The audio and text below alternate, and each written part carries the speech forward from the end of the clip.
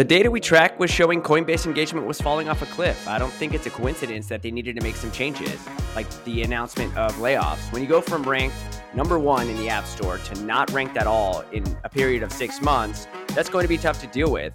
And it's not a macro issue, it's a product issue. Let me open up our data set. Cash App right now is ranked number 8th in the entire App Store, right there with WhatsApp, Instagram. It's number 1 in the finance category still. If we continue to scroll down here, there's Coinbase within the finance category. And, just eyeballing it, it's below Progressive Insurance. It's below some app I've never heard of called Bridget. Welcome to Inside Scoop with Sean Emery.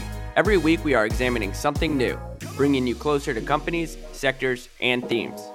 This recording should not be construed as a substitute for personalized individual advice from Avery & Company or any guest on the show.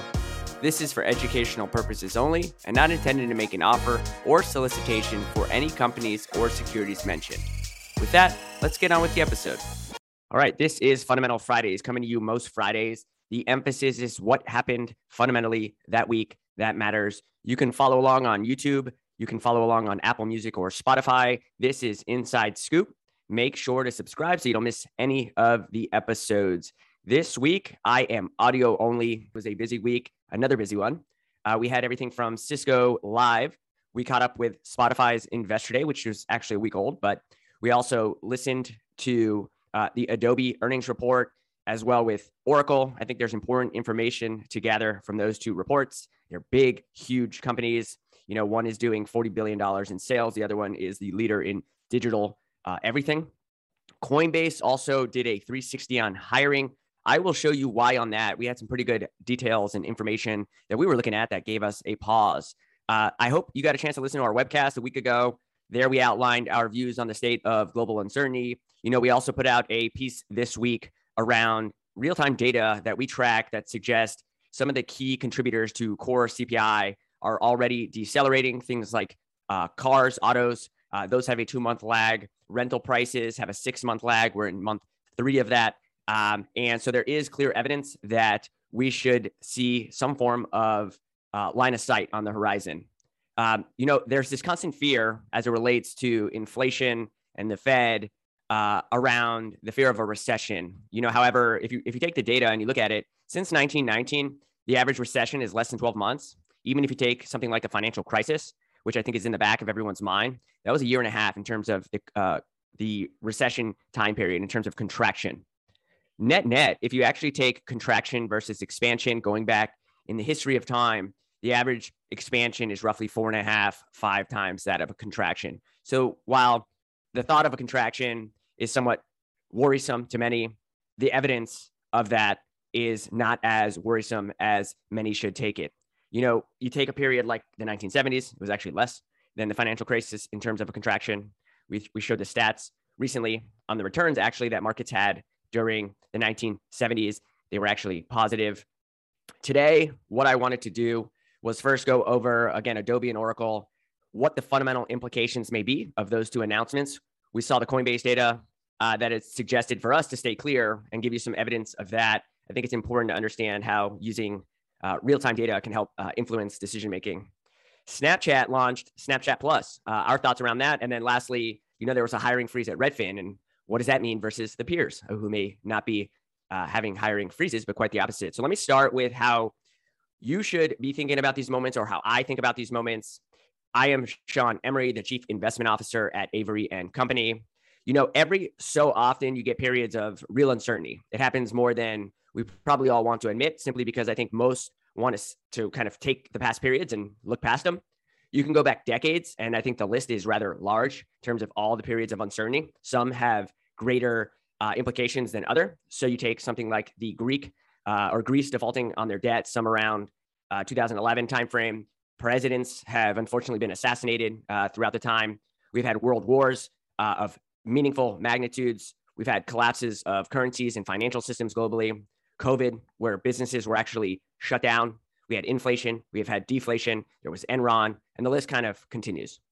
Each time, however, I think it's the same, meaning the type of business you want to own should have very similar characteristics. Companies that are well-positioned and aligned with the future, And that needs to be the case no matter what, in our opinion.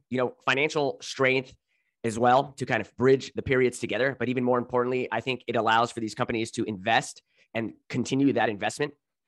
You want a management team that has dealt with chaos and an economic model that is durable, where it makes sense during all periods. During these periods, I think, the companies with the characteristics I just outlined further separate themselves from the pack. And it happens like this every single time. Companies without these characteristics have essentially to pause their investment into the future. And while those with strength continue, those without strength kind of pull back. Human capital or top talent during these periods is let go by many of those companies, getting rid of employees, not by choice, but by need. And those that are still hiring can bring those individuals into their companies. And the companies with weak economic models are essentially left to possibly shut down. This removes competitors from the equation. You can then think about all the other ripple effects that has on the leaders in the space. So you hear the compounding effects of how weak economic periods, or even the perception that economic weakness is on the horizon, can lead to gains for the strongest companies that are out there. To further hit on that point, I think, let me rattle off some companies that were created during periods of recession, and it's quite an astounding list. I'll start off with the biggest company essentially today, which is Apple. Then you have Microsoft, General Electric, Disney, Sony, IBM, HP, Allstate, Fisher Price, Krispy Kreme's, which went public here recently, Dairy Queen, Burger King, McDonald's. The list is large. I even tweeted it out. And there's not enough characters, thanks to Twitter, to list all the companies that were created during recessions. Again, and it just alludes to how some of the companies that are best positioned for the future with economic models that are robust can actually lean in to those situations to further expand their business. I think the biggest takeaway is don't underestimate the power of intellectual capital shifting hands. Lastly, that's kind of my little conversation around how one should be thinking during these periods of times from a fundamental perspective. Last week, we also had our conversation with Luke Hurd around virtual and augmented reality, so go check that out. Today, let's focus on the three main topics, or even four, depending on how much time I have here. Coinbase, hiring freeze, and firing. So we actually work in a building where Coinbase is there, and they came over not that long ago, and it seems to be that they're exiting. So we had kind of semi-real-time understanding of some of this. But what was suggesting to us that this could happen or something was wrong? We posted a chart recently around App Store rankings, and we compared it to a quasi-competitor in terms of a wallet that has kind of financial instruments inside. So think of Cash App from Block. And we compared the app rankings of, a Coinbase, and specifically focusing on Coinbase's, what was their app rankings? In October, it was the number one app in the App Store for a brief period of time. And then over the last 6-12 months, essentially what you've seen is it drop out of the top apps in the App Store, essentially not ranked in the main app categories. And, app rankings are a function of engagement and downloads. And ultimately what that means is engagement or downloads or both were starting to subside, which is a big red flag for those looking at a product that is supposed to be the kind of bank or digital wallet for many of these digital assets. So I think, it's not a surprise that you saw at least a freeze. This doesn't mean it's a bad company. It just means maybe their perception of the future, they got a little bit ahead of themselves. So I think that's more the big takeaway here. I guess in the coming years, we'll really realize what this moment means for them. But up to that point, they were doing a great job and potentially a little bit over their skis. Oracle and Adobe, let's talk about those two companies in general. They reported this week. I think it's an interesting week to report because there was a lot of macro information. From a fundamental side, what did we get? We got Oracle, who has $40 billion in annual sales as a global company, is arguably one of the more important tech companies in the world, even though it's old in terms of how long it's been around. They grew at their highest pace this past quarter that they've seen in over 3 years. And that is a pretty strong sign for tech spend, specifically for infrastructure tech spend. They also, if you listen to the earnings call or read anything about it, I don't even think there was a mention of any economic macro weakness out there from their point of view. You also had Adobe, who reported a strong number, held their annual recurring revenue number for the full year. It was funny that one of the analysts on the call basically said, hey, Adobe, your stock is down significantly like everything else. Why didn't you just pull down your numbers just for the sake of it because the market's giving you that opportunity? And the reply from management was simply that, we are guiding to what we see. And so they held their number. Very little to no reference of any macro weakness at all. They said their guidance does imply some conservatism, and that still holds the guidance that they provide before. So again, here you have two really important companies that suggest that they're not seeing anything yet on the horizon, and demand for their products remain incredibly robust. Number three, let's talk about Redfin. So Redfin paused hiring. You go to their website on the career page, there's nothing there. And that is a complete opposite of what's happening at Zillow and Opendoor.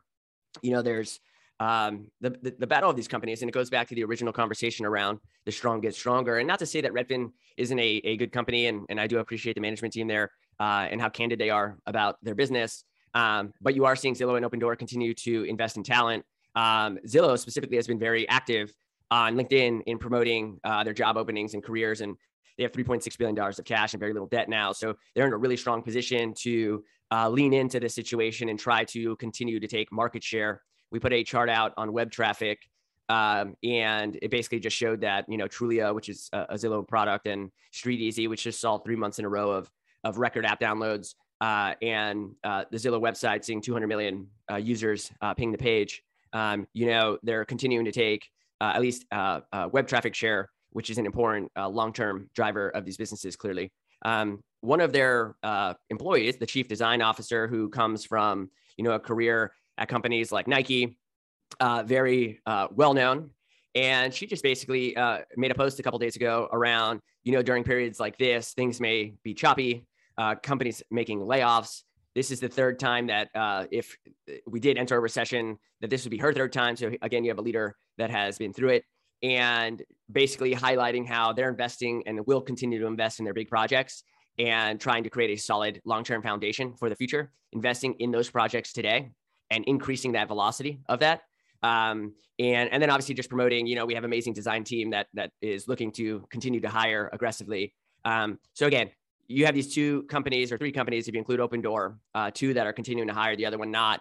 Strategically, it's, I think, an important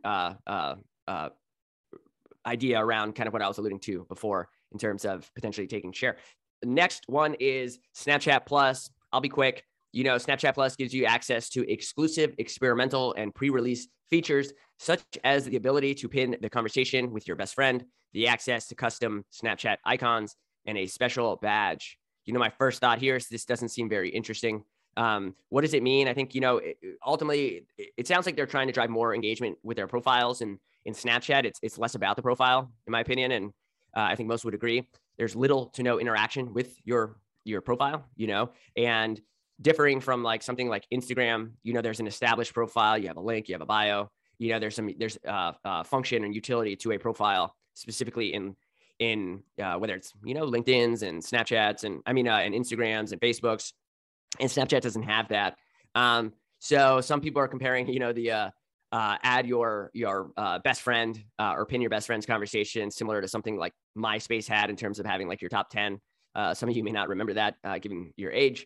But I do think, again, this doesn't seem very interesting. I know they're trying to create initiatives for a paid product, and we'll see. But I'm not that confident that that's going to lead to anything meaningful. So that's really it. I think that is most of the news we got this week on the fundamental side. Leaders likely going to take more and more share from some of the companies pausing hiring. Snapchat with its Snapchat Plus, Adobe and Oracle, I think their earnings reports should send a message. We talked about Salesforce a couple of weeks back on Fundamental Fridays as well.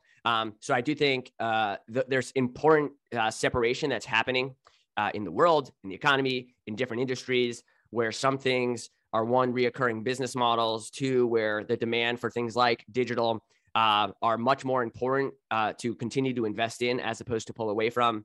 And because, again, these companies that are buying these products also have competitors as well. So you have to be thinking about, how do we position our business for the future? And that means investing in your technology infrastructure like Oracle, or investing in your digital capabilities like Adobe, in your sales capability like Salesforce. We saw Zoom, again, we talked about that a couple of weeks back, where enterprise is growing 33%. So that's really it.